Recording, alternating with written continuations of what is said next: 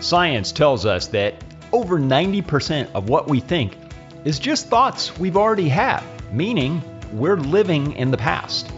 If you want to know how to live a better, more fulfilling, more joyful life, you want to live right now in the present.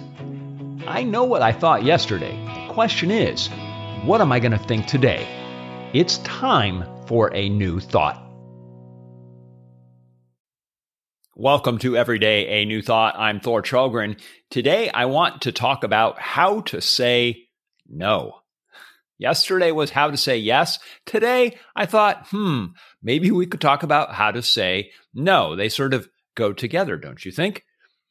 I think there's three main points to think about when saying no. And I should preface this by saying, obviously, there's easy ways to say no. You just say no and you're done with it. You don't have to think about it. You're not concerned about it. And there are times when saying no easily is a no-brainer.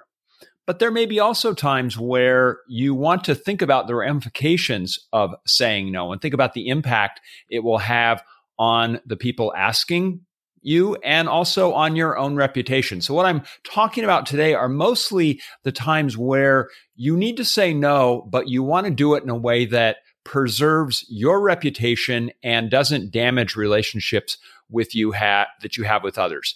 So we're going to talk about an instance, say, where somebody asks you to be involved in a project, something where you think about it. And if we go back to yesterday, if you give it some thought and it's not an immediate yes, if you don't feel like this is the right opportunity for you, you're going to say no. So today, there are three things that I want to suggest that you think about when it comes to how to say no.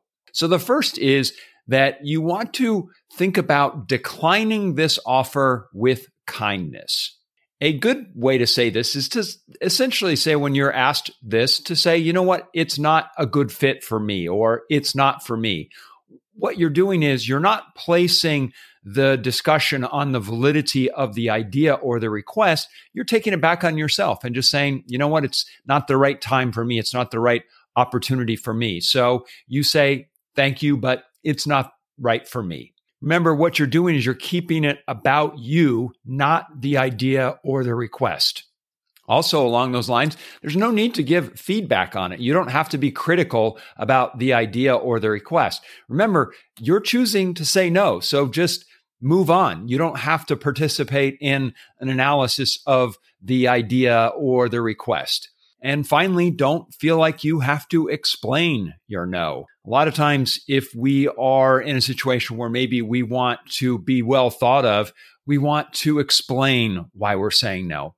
But you don't have to do that. Just say it's not the right fit for me. It's not a good fit for me. And then just move on. No need to explain. So the second thing that you can do when you're saying this, after you've said it's not the right fit for me, is to say one good thing about the request. Maybe pay them a compliment. Say that it's a good idea, or that, I think you're going to do a great job with it, or it sounds promising. You've probably heard no before yourself, where maybe you asked someone something for some help or participating in an idea. In that instance where you heard no, wouldn't you have liked to have received a little bit of encouragement? If so, think about how you can help encourage them, even though you're not going to be participating in this.